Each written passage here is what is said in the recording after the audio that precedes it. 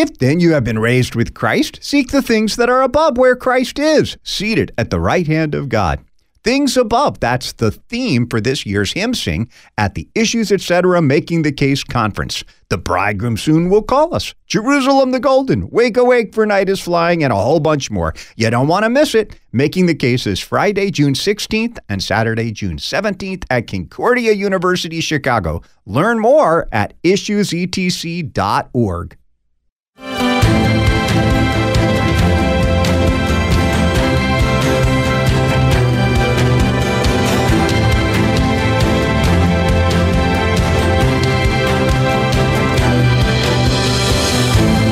We confess that there is one church, but we do make something of a distinction between those members of the church who are still here, still suffering, fighting, waging war.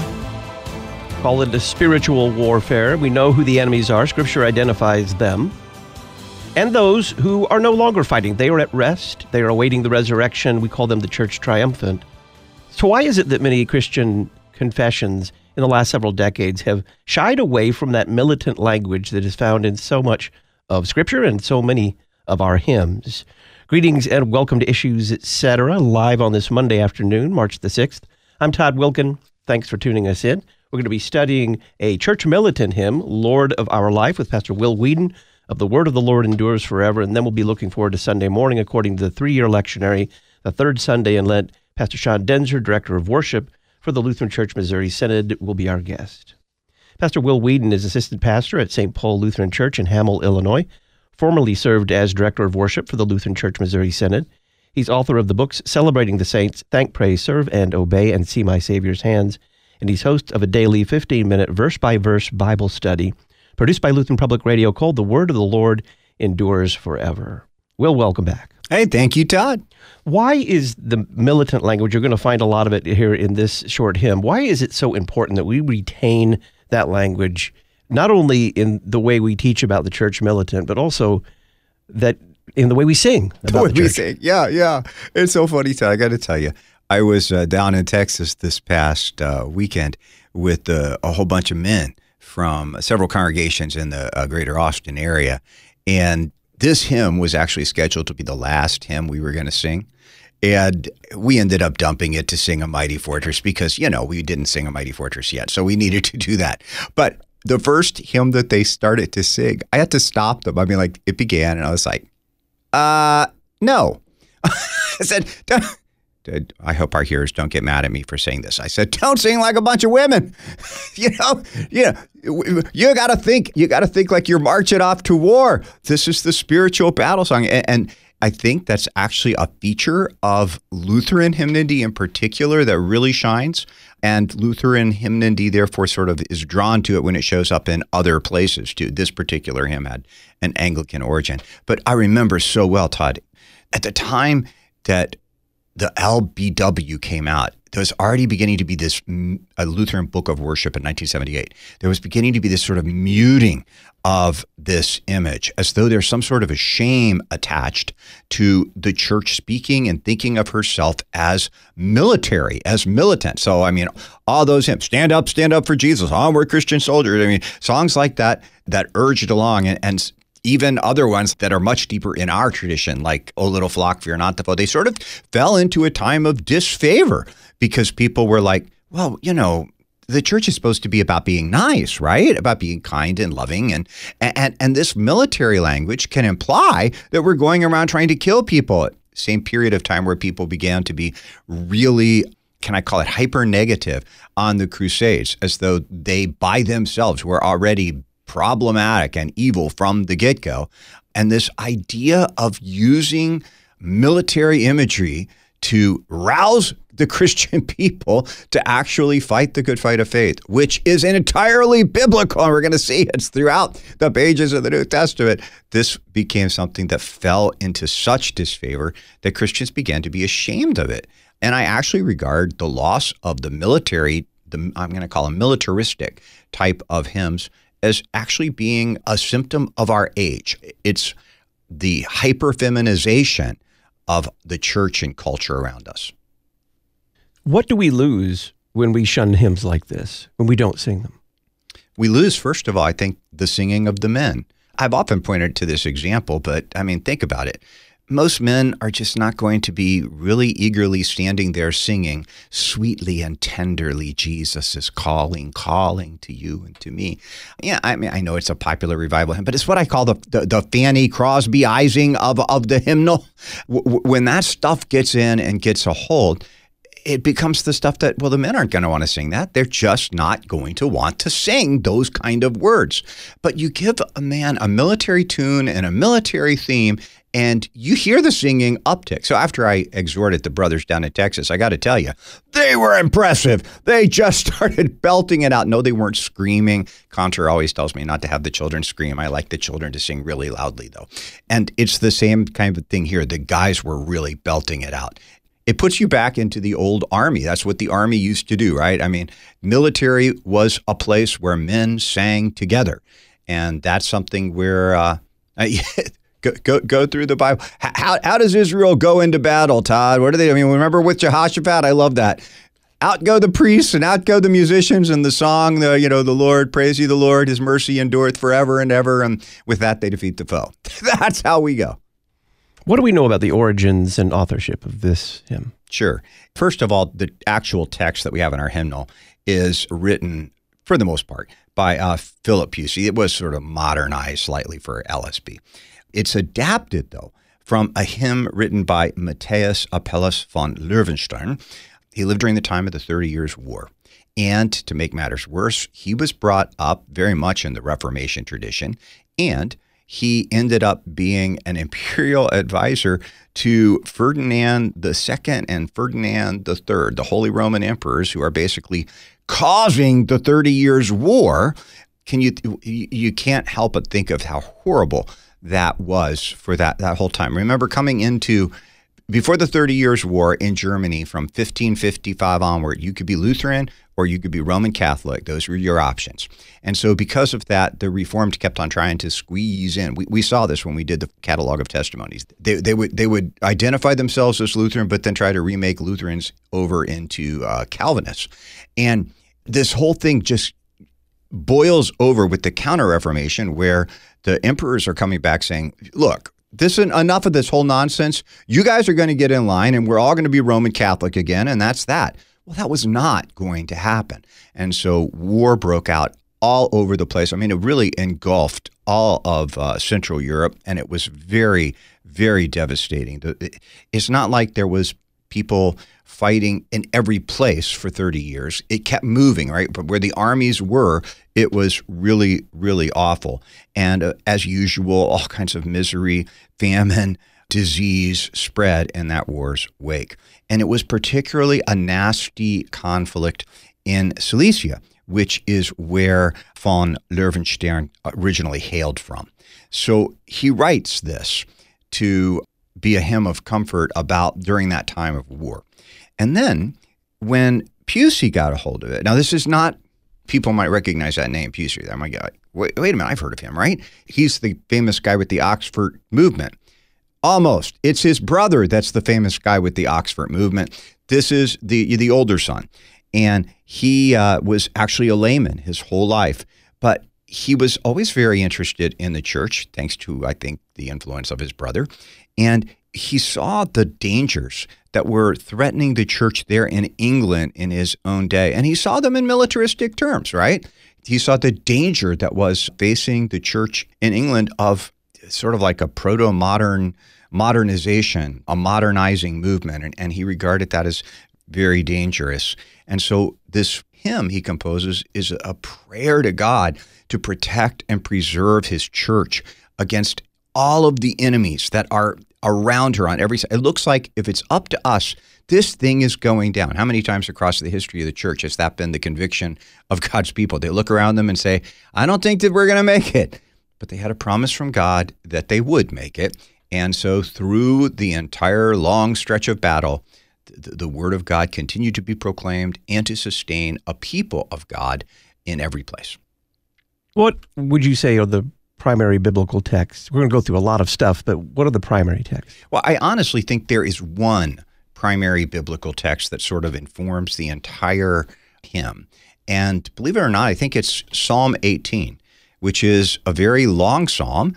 But listen to the heading, which we don't usually read, but listen. To the choir master, a psalm of David, the servant of the Lord, who addressed the words of this song to the Lord on the day when the Lord delivered him from the hand of all his enemies and from the hand of Saul, he said. And then the psalm goes on. We're going to actually work our way through several pieces of it as we work through the hymn itself. But that's, I think, a primary place. The obvious secondary place that you're going to see in here is going to be the disciples in the boat with Jesus in Mark chapter 4. Here is the first stanza of Lord of Our Life. Lord of our life and God of our salvation, star of our night and hope of every nation, hear and receive your church's supplication, Lord God Almighty.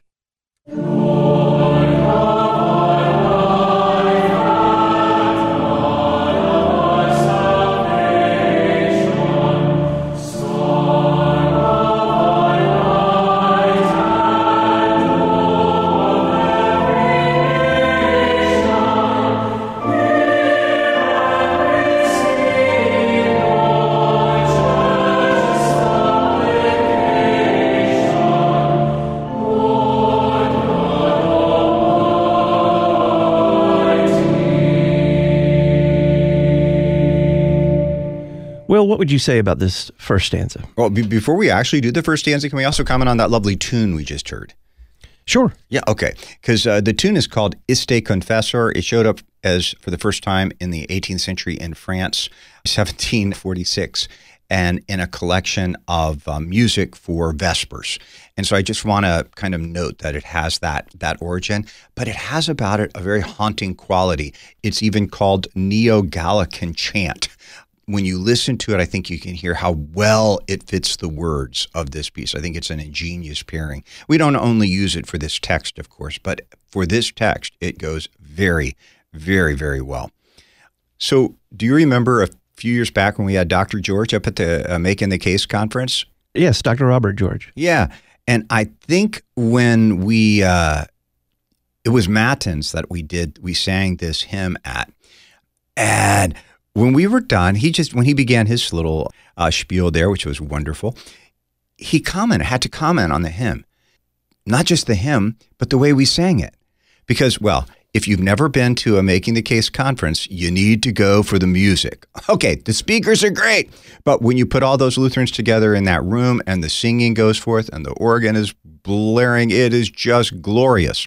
And you could feel the militaristic nature of the hymn itself, the seriousness of the battle that runs through this entire hymn. St. Paul told Timothy in 1 Timothy 6, verse 12, fight the good fight of faith and take hold of the eternal life to which you are called and about which you made the good confession in the presence of many witnesses. Fight the good fight of faith. And this hymn is about how Christians fight that fight, above all, with prayer. How they take hold of their prayer and they throw up to God their petitions, and from Him receive the strength to endure. And I said it was based a lot in Psalm 18. So let me just give you a few verses from that to consider. First of all, notice, Lord of our life and God of our salvation. Think about 18 verse 2.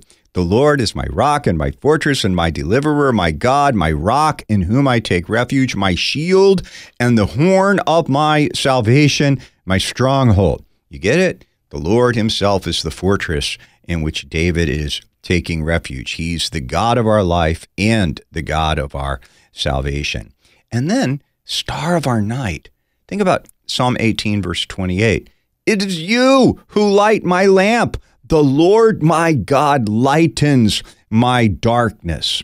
He's quite convinced that the light that he needs to make it through the darkness of this world and even the darkness of, what do they call it? The fog of war, the battles, the skirmishes that surround us. That light comes to him directly from the Lord also. And then hear and receive your church's supplication, Lord God Almighty. Think about Psalm 18, verses 3-6. I call upon the Lord, who is worthy to be praised, and I am saved from my enemies. The cords of death encompass me. The torrents of destruction assailed me. The cords of Sheol entangled me. The snares of death confronted me. In my distress, I cried upon the Lord. To my God, I cried for help from his temple. He heard my voice, and my cry to him reached his ears. Or you might think of Psalm 27 also, where David says, the Lord is my light and my salvation. Whom shall I fear? The Lord is the stronghold of my life. Of whom shall I be afraid? So when the church is afraid, seeing all the dangers around her, her native response is to turn to the Lord, who is her life, her salvation, her light in the darkness, and to plead for him to give her salvation, yet now, yet once again, from all of her enemies. Pastor Will Weedon is our guest. We're studying the church militant hymn, Lord of Our Life. On the other side, stanza 2, see round your ark the hungry billows curling, see how your foes their banners are unfurling, and with great spite their fiery darts are hurling. O Lord, preserve us.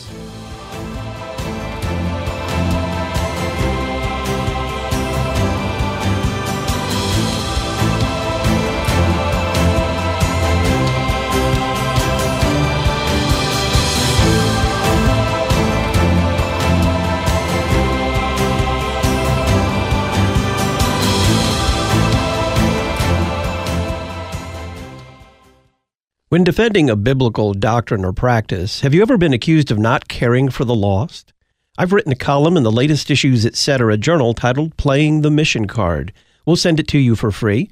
Just click the red subscription button in the right-hand column at issuesetc.org. In the Wittenberg Trail feature, Jeremy Lamont recounts his slow and sometimes painful path out of Mormonism to the Lutheran Confession.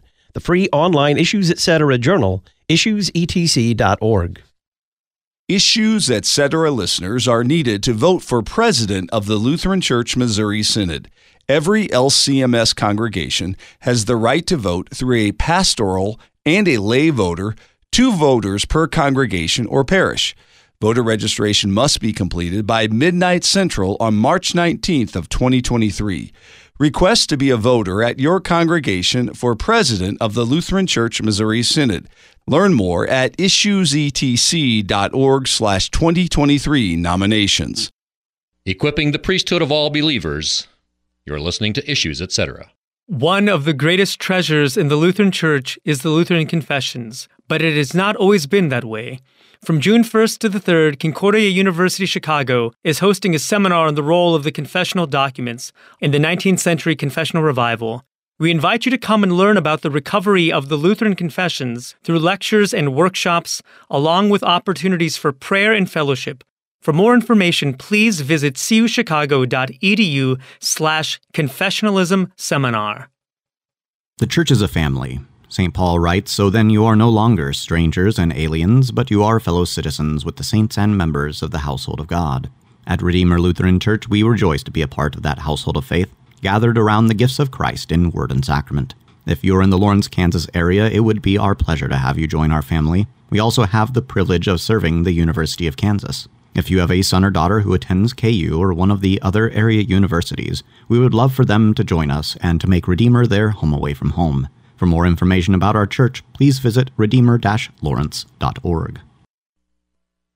See round your heart, hungry hills turning. See how your foes their banners are unfurling, and with great spite their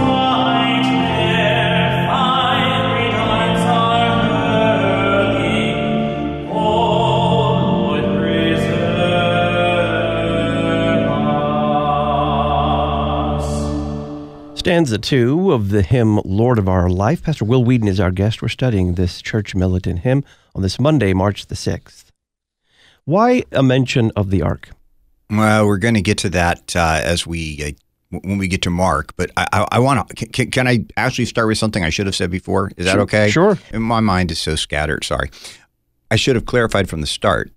when we obviously are talking about Christian warfare, which is so important, we are not talking about worldly warfare. It's not about how to inflict bodily harm and injury on other people, but it is about a very diligent use of spiritual weapons and vigilance so that we stand fast in our faith, so that we stand firm in our confession of Jesus Christ, and so that we remain steadfast in that confession of Christ, even to the death. And so it's sort of like this underlying military theme. This is why in our rite of confirmation, we ask every confirmand, will you endure all things, including death, rather than fall away from this faith that they've just professed. It's basically a recognition that in baptism, we are enrolled, every single one of us, in the militia Christi, and we have a battle that will not end till the grave with the temptations of the world around us, with our sinful nature, our flesh, and also with the devil and his demons who always try to stop the spread of God's word and the gospel. It should have been obvious from the get-go, but if anyone was thinking I was in any way encouraging worldly violence, that's the exact opposite of everything that the Christian military image actually stands for. So why the ark? Okay. Do you remember in Mark 4, we had this beautiful image. It was evening, the day had, been spent teaching, and Jesus says to his disciples, okay, we need to get into the boat and we need to cross over to the other side. And he'd been teaching all day, and so, of course, he was worn out. He lays down on a cushion in the stern and falls asleep. And as he's sleeping, this horrible, great windstorm sweeps up, and the waves were breaking into the boat. The boat was already beginning to fill up, and the disciples are freaking. They're like, "Teacher, don't you care that we are perishing?" They wake him, and he then turns to the wind and the waves and says, "Peace, be still." And then they ceased, and there was a great calm. And he turns to them and says, "So why were you afraid? Where was your faith?" And they're filled with great fear. You see them, like I always picture them, backing away from him, asking, "Who is this man that even the wind and the sea listen to him?" Well, the church has read that story and read that story and read that story and felt, you know what? We have that experience with the disciples over and over again, where it feels like we're a little boat out on the sea, and that the elements are against us, and there's nothing we can do to save this little boat, and all we can do is wake up the Lord and say, "Please awake, arise, don't you care, do something." And of course, he always does. He speaks the word that actually calms all the storms. And once that word is spoken, he can turn to us and say, "Now, did you forget the power of my word? Did you forget how I have all power in heaven and on earth? Don't be afraid, little flock. The Father really is tickle pink to give you the kingdom. So be of good cheer, be of good courage." I think that's kind of the image of the church, the little bark of Christ trying to cross the waves of the sea to make its way home to the safe haven of heaven, and along the way being wildly assaulted. That's the first image, so see around your ark. Well, you know what we should also mention, of course, 1 Peter 3 puts us into the ark via baptism, right? So the place to be when the waters started, when the winds were howling and the water was rising, the place to be was inside the ark, because the ark was lifted up and borne on the flood, and those who were inside the ark were saved. And Peter's baptism corresponds to the ark. It saves you now. It doesn't wash dirt away from your flesh. It gives you the appeal of a clean conscience to God. So that's also why the image of the ark is associated with the church. And let's add one more thing. If you look at the actual structure of many churches and you flip them upside down, you realize you're looking at something that's built to look like the ark. And one more thought, that this is just something that occurred to me in my personal Bible reading, and I haven't had a chance to actually check it all the way out, so don't take this as gospel truth. But it occurred to me that the ark, with its 3 levels and all of that, was actually rather much related to the 3 levels in the temple. And I wondered if that was a way of thinking of the temple also as the place where, of course, salvation could be had, the place where you would be able to escape from the wrath raining down on the outside. I think that kind of completes the idea of the ark. I also think this entire stanza here very much reflects David's words in the middle of Psalm 18. Listen to this. The cords of death encompassed me. The torrents of destruction assailed me. The cords of Sheol entangled me. The snares of death confronted me. In my distress, I called upon the Lord. To my God, I cried for help. From his temple, he heard my voice, and my cry to him reached his ears. And then listen to, I love this whole section. It's like, God help. And then what's the response? Then the earth reeled and rocked. The foundations of the mountains trembled and quaked because he was angry. Smoke went up from his nostrils and devouring fire from his mouth. Glowing coals flamed forth from him. He bowed the heavens and came down. Thick darkness was under his feet. He rode on a cherub and flew. He came swiftly on the wings of the wind. He made darkness his covering, his canopy around him, thick clouds dark with water. Out of the brightness before him, hailstones and coals of fire broke through the clouds. The Lord also thundered in the heavens, and the Most High uttered his voice, hailstones and coals of fire, and he sent out his arrows and scattered them. He flashed forth his lightnings and routed them. Then the channels of the sea were seen, and the foundations of the earth were laid bare at your rebuke, O Lord, at the blast of the breath of your nostrils. He sent from on high. He took me. He drew me out of many waters. He rescued me from my strong enemy and from those who hated me, for they were too mighty for me. They confronted me in the day of my calamity, but the Lord was my support. He has brought me out into a broad place. He has rescued me because he delighted in me. I mean, can you sort of see the connection between those two pictures? Like, help, Lord. And then, of course, when he was like, what? You are touching my anointed? Then, this fiery response. The idea of the banners unfurling, it's worthwhile to remember that if the church is militant, so are her enemies. Satan is not disorganized. He comes after you with a very organized assault. And the point of any banner is that it shows you on the battlefield where you belong. So the devil rallies his troops around his banner. And I don't know, Todd, I just have the belief that his banner has emblazed on it, did God really say? That's what he has to go to war with. Fiery darts, well, I think obviously from Ephesians 6 and the talk about the shield of faith, which can extinguish the fiery darts the enemy shoots our way. One other thought on there with about a minute before we take a break, and we don't say our foes in that second line of the stanza. We say your foes. Your thoughts? Yeah, because if you touch the people of God, you've touched the apple of God's eye, and they are then, he's in covenant with us, right? And because he is in covenant with us, to assault the church is to assault him. And he takes it that way.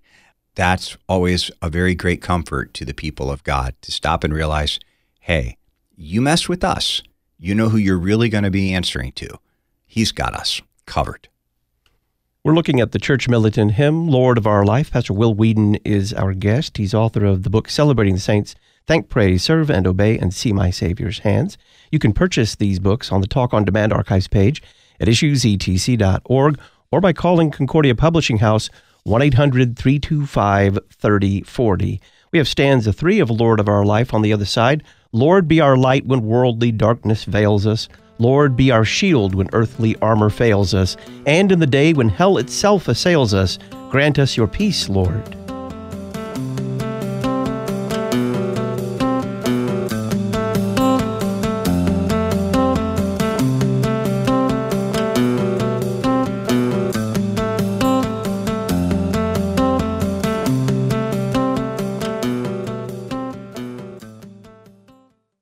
Church music directors can find a new community at Prelude to Postlude, the CPH Music blog.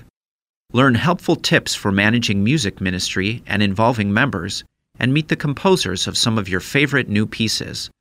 Plus, find suggestions of music to use for special services, and preview some of our newest works with free samples you can use at your church. Visit us at preludetopostlude.org. This week on The Word of the Lord Endures Forever, we mosey along in St. Luke's Gospel with The Lost Sons, Part 1, The Lost Sons, Part 2, and The Lost Sons, Part 3, The Dishonest Manager, and God and Money. Join me, Pastor Will Wheaton, for the Word of the Lord endures forever, your daily 15-minute verse-by-verse Bible study on demand. Listen at thewordendures.org or your favorite podcast provider.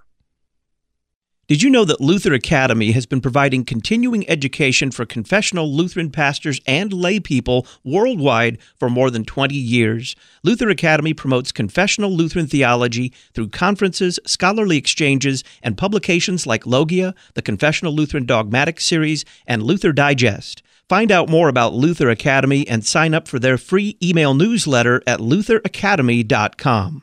lutheracademy.com. You wish your classical school could do more for struggling learners? Uncertain where to begin? The Memoria Press Schools Division includes Cheryl Swope, author of Simply Classical, a beautiful education for any child. The Schools Division will happily assist your school. Memoria Press offers an entire line of special needs resources for teaching math, reading, spelling, and more. Contact schools at memoriapress.com or order directly from simplyclassical.com with coupon code LPR23. Old theology, new technology. You're listening to Issues, Etc.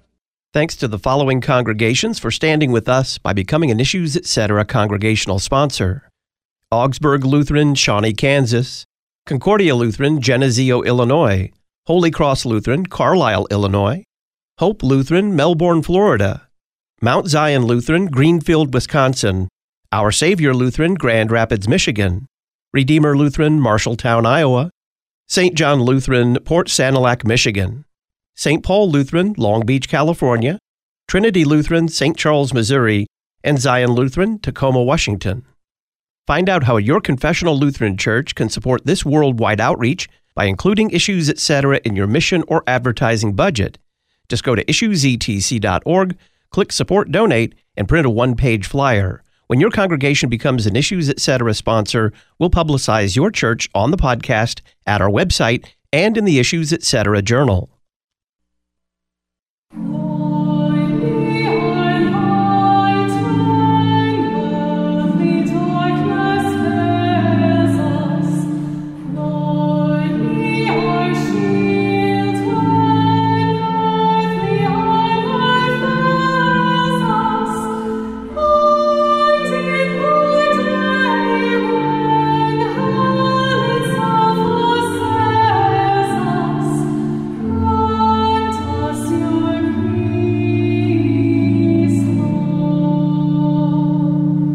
Stanza 3 of the Church Militant hymn, Lord of Our Life. We're studying with Pastor Will Wheaton of The Word of the Lord Endures Forever.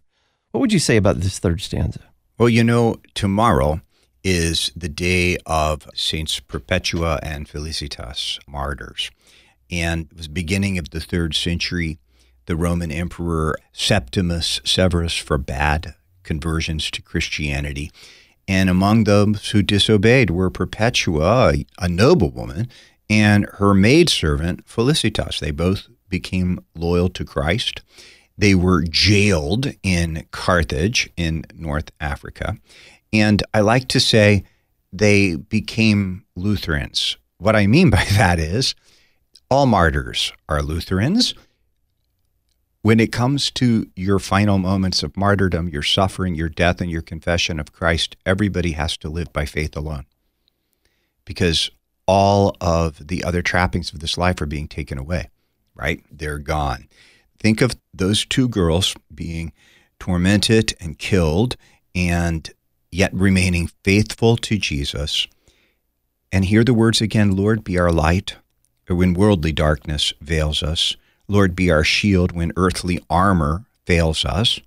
And in the day when hell itself assails us, grant us your peace, Lord.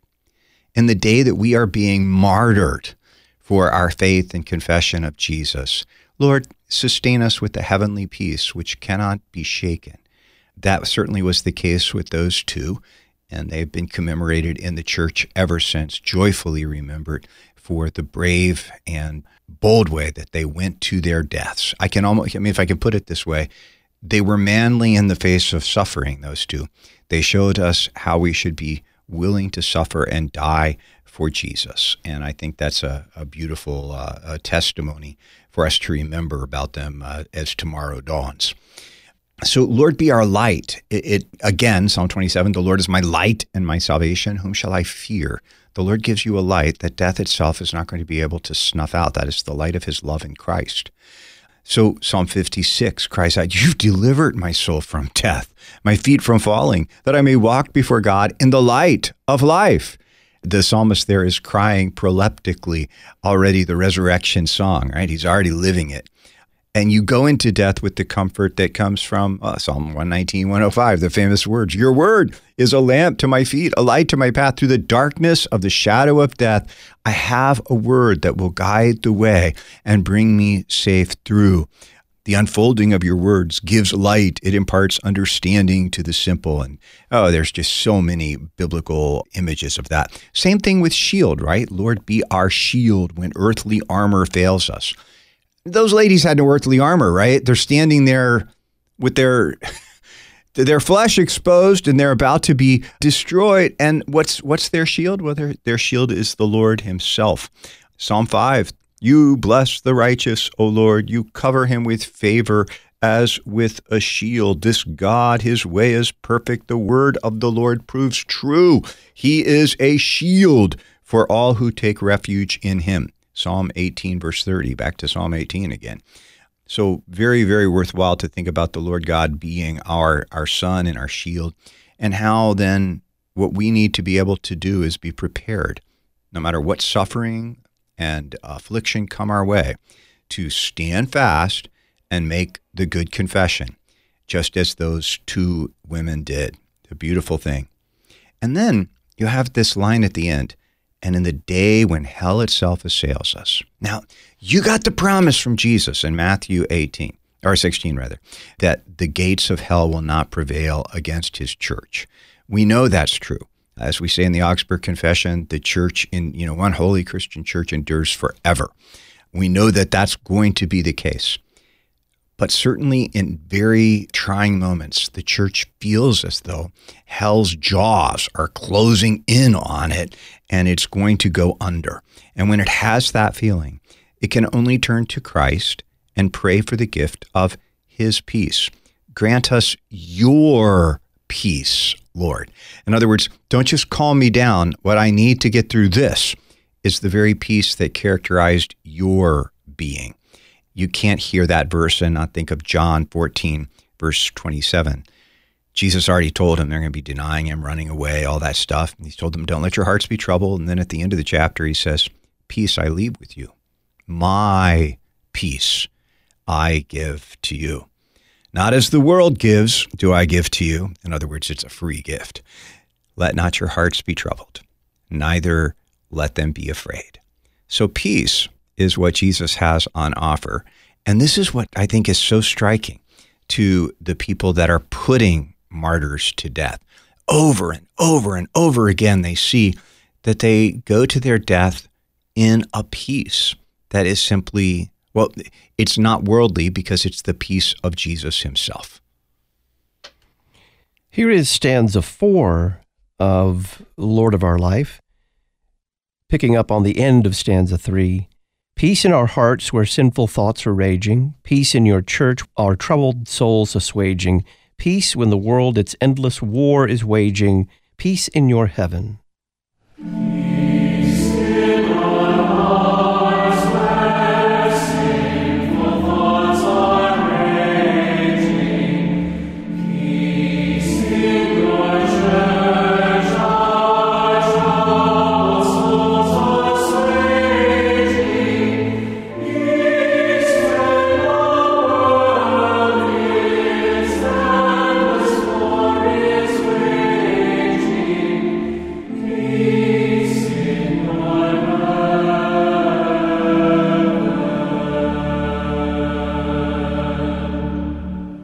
Talk about how this final stanza describes the peace that you mentioned there, Christ's own peace. Well, in chapter 14, he had said, peace I leave you, my peace I give you. At the very, very tail end of the entire farewell discourse, he returns to it again. And in John 16, verse 33, Jesus says, I've said these things to you so that in me you may have peace. In the world you will have tribulation, but take heart, or but be of good cheer, for I have overcome the world. So there is a peace that has reached you in Jesus, which can settle even your heart. And this becomes very powerful. Remember how St. John would write, hey, if our hearts condemn us, God is greater than our hearts. And God is the one who has promised you forgiveness. We know that our hearts do condemn us. Think about Jeremiah 17, verse 9. The heart is deceitful above all things and desperately sick. Who can understand it? Or how Jesus would say, out of the heart proceed he goes to list all the garbage of sin. It all comes from the heart, from the desire of man, the will of man. Think about Galatians 5:17. The desires of the flesh, they're against the spirit. And the desires of the spirit, they're against the flesh. These two are opposed to each other to keep you from doing the things you want to do. Your wanter working on either side there, if you will. And so peace is actually capable of happening in such a sinful heart only when it rests in Jesus, when it rests in the perfection of his finished work, of his atonement, of his cross. When it rests in him and under his blood, there can be a peace. Because, yes, I am a sinner. Yes, I know I have deserved God's wrath. Yes, I know I continue to sin every day. But there is forgiveness that has been won for the entire world by this precious blood. And it brings to me the gift of peace itself. It doesn't feel peaceful. I'm thinking about the three realms that this stanza deals with. Peace in our hearts, peace in the church, and then peace as we live as strangers and aliens in this world. We don't see or feel peace in any of those realms, even as Christians. Yeah, I would say especially not a worldly sense of peace. But I do think that there is a sense of peace that comes to God's people. I mean, again, I'm going to go back to the example of the martyrs. When they can face death and face it with the peace that comes from faith, the peace that comes from knowing I have been justified by the blood of Christ. I stand before God holy and sinless. Christ's death and resurrection have destroyed my death. I can have peace. I think what you were driving us toward with your first question there is that it's not a feeling. It's not merely a sensation of not having, I don't know what to call it. It's not having anxiety. In this case, peace is another name for faith in action. That's what it is. It's faith in what Christ has done. And it struggles to rest in him. Think about how Hebrews will say, strive to enter that rest. So we have that striving constantly in this world to enter into that peace. We know it can only come as a gift from the Lord Jesus, which is why we're asking for it. Peace in our hearts and peace in the church and peace even in the world. That's a challenging one right there. With about a minute here before the break, isn't that part of the comfort that we have in the face of mourning those who have gone on to be with Christ? Is that while we, what does the other hymn say? We feebly struggle, they in glory shine. Yeah. They are at rest and they are at peace. A genuine, pervasive peace where it's not the peace of faith, it's a peace of sight. Where we have a teasing taste of it in our lives by faith, they have the fullness of it. Yeah. It makes us long for that day. That's what the martyrs are so peaceful heading toward. They know they're living already from where they're heading. And I guess when you're that close to death, you can get to experience it even before it happens. It's a beautiful thing. Pastor Will Weedon is our guest. When we come back from the break, we're going to hear the entire hymn that we're studying, Lord of Our Life, and we'll get Pastor Weedon's final thoughts.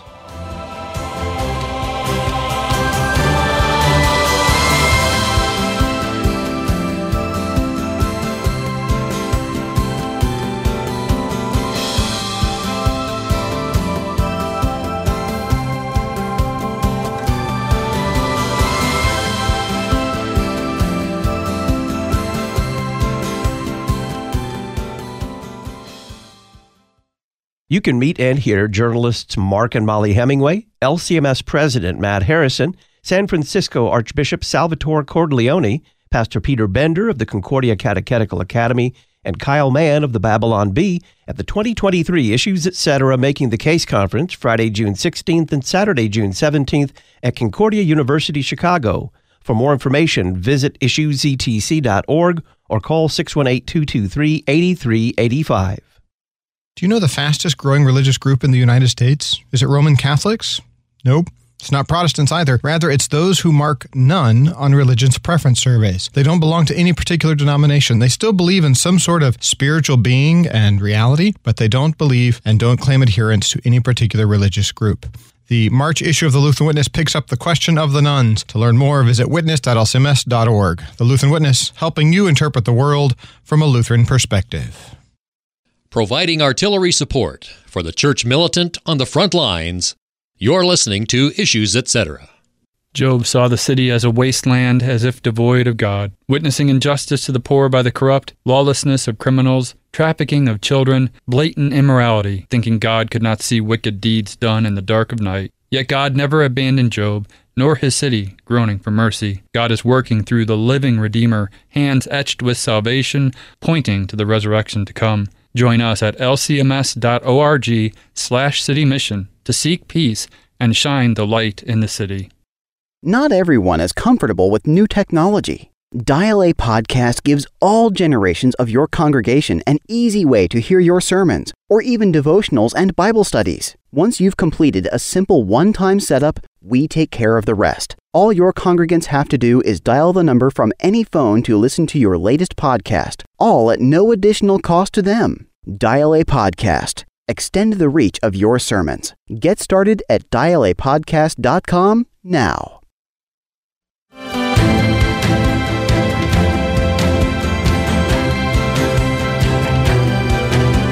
Welcome back to Issues Etc. I'm Todd Wilken. We're studying the church militant hymn, Lord of Our Life. Pastor Will Weedon is our guest. He's hosted the daily 15-minute verse-by-verse Bible study produced by Lutheran Public Radio called The Word of the Lord Endures Forever. Pastor Weedon will be leading the 3 worship services and the hymn sing at the 2023 Issues Etc. Making the Case Conference. The premier conference for Christian laity is Friday, June 16th and Saturday, June 17th at Concordia University, Chicago. The early bird registration fee is $140 and includes 3 meals. On-campus dorm options are available. Learn more at issuesetc.org or by giving us a call, 618-223-8385. Making the Case, June 16th and 17th in River Forest, Illinois. Well, let's listen to the entire hymn, Lord of Our Life.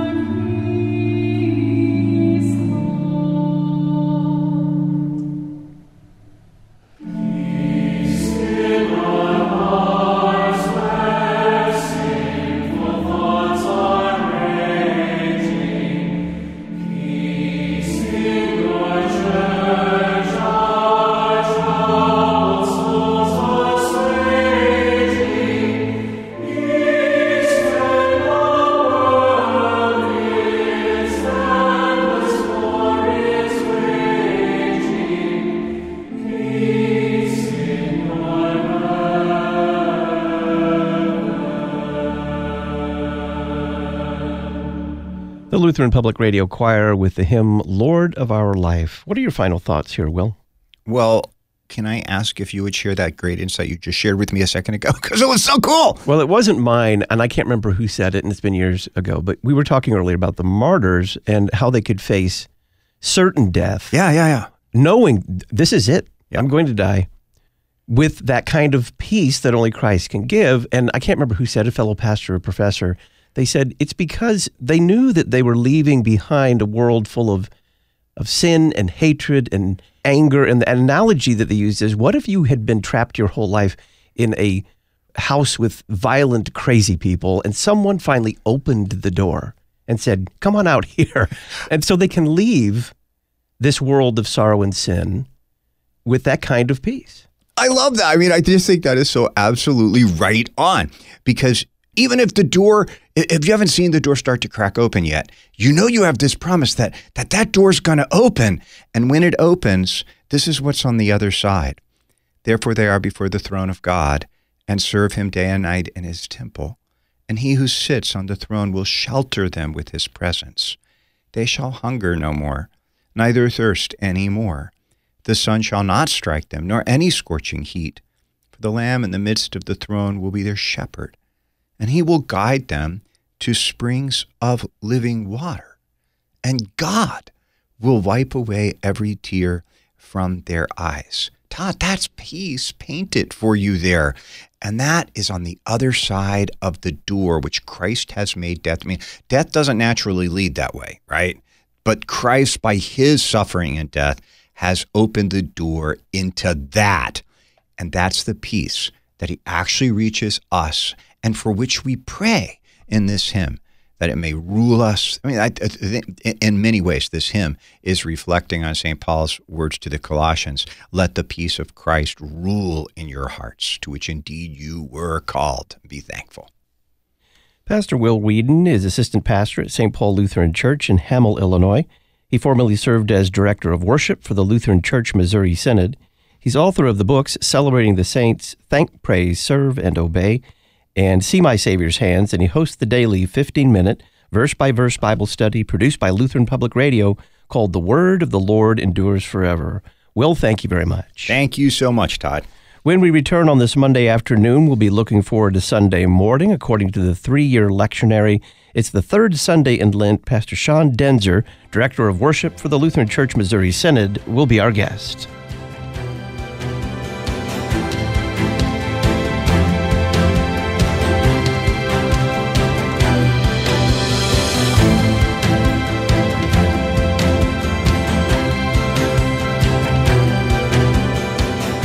Listen weekday afternoons to Pastor Todd Wilken and guests on Issues Etc.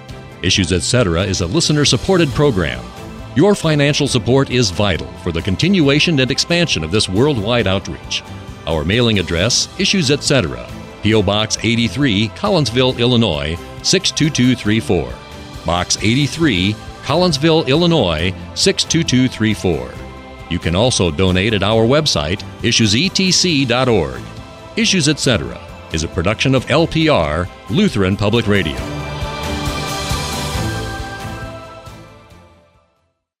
This is Pastor Tyler Arnold of Village Lutheran Church in Ladue, Missouri. The Saints at Village are proud to be an Issues Etc. congregational sponsor. If you are in the St. Louis area, join us for the Divine Service at 8:15 or 10:45 a.m., Bible study and Sunday school at 9:30 a.m., as we receive Christ's promise of salvation and forgiveness through word and sacrament. You can find us at villagelutheranchurch.org. Village Lutheran in St. Louis welcomes you. College Preparation Station in Maryville, Illinois offers ACT, SAT, and PSAT test prep, scholarship application classes, college and career counseling, and more. Hi, this is Lori Konski, president of College Preparation Station. We have helped our students obtain more than $7 million in tuition scholarships in 12 years. Find out more at cpsprep.com. Let us help you create a vision and find your future. The College Preparation Station in Maryville, Illinois, cpsprep.com. Lutheran Talk. The cause of our salvation doesn't lie within us, but instead it lies outside of us, namely in the mercy of our God who sends his Son to live and die and rise again for us. Lutheran music.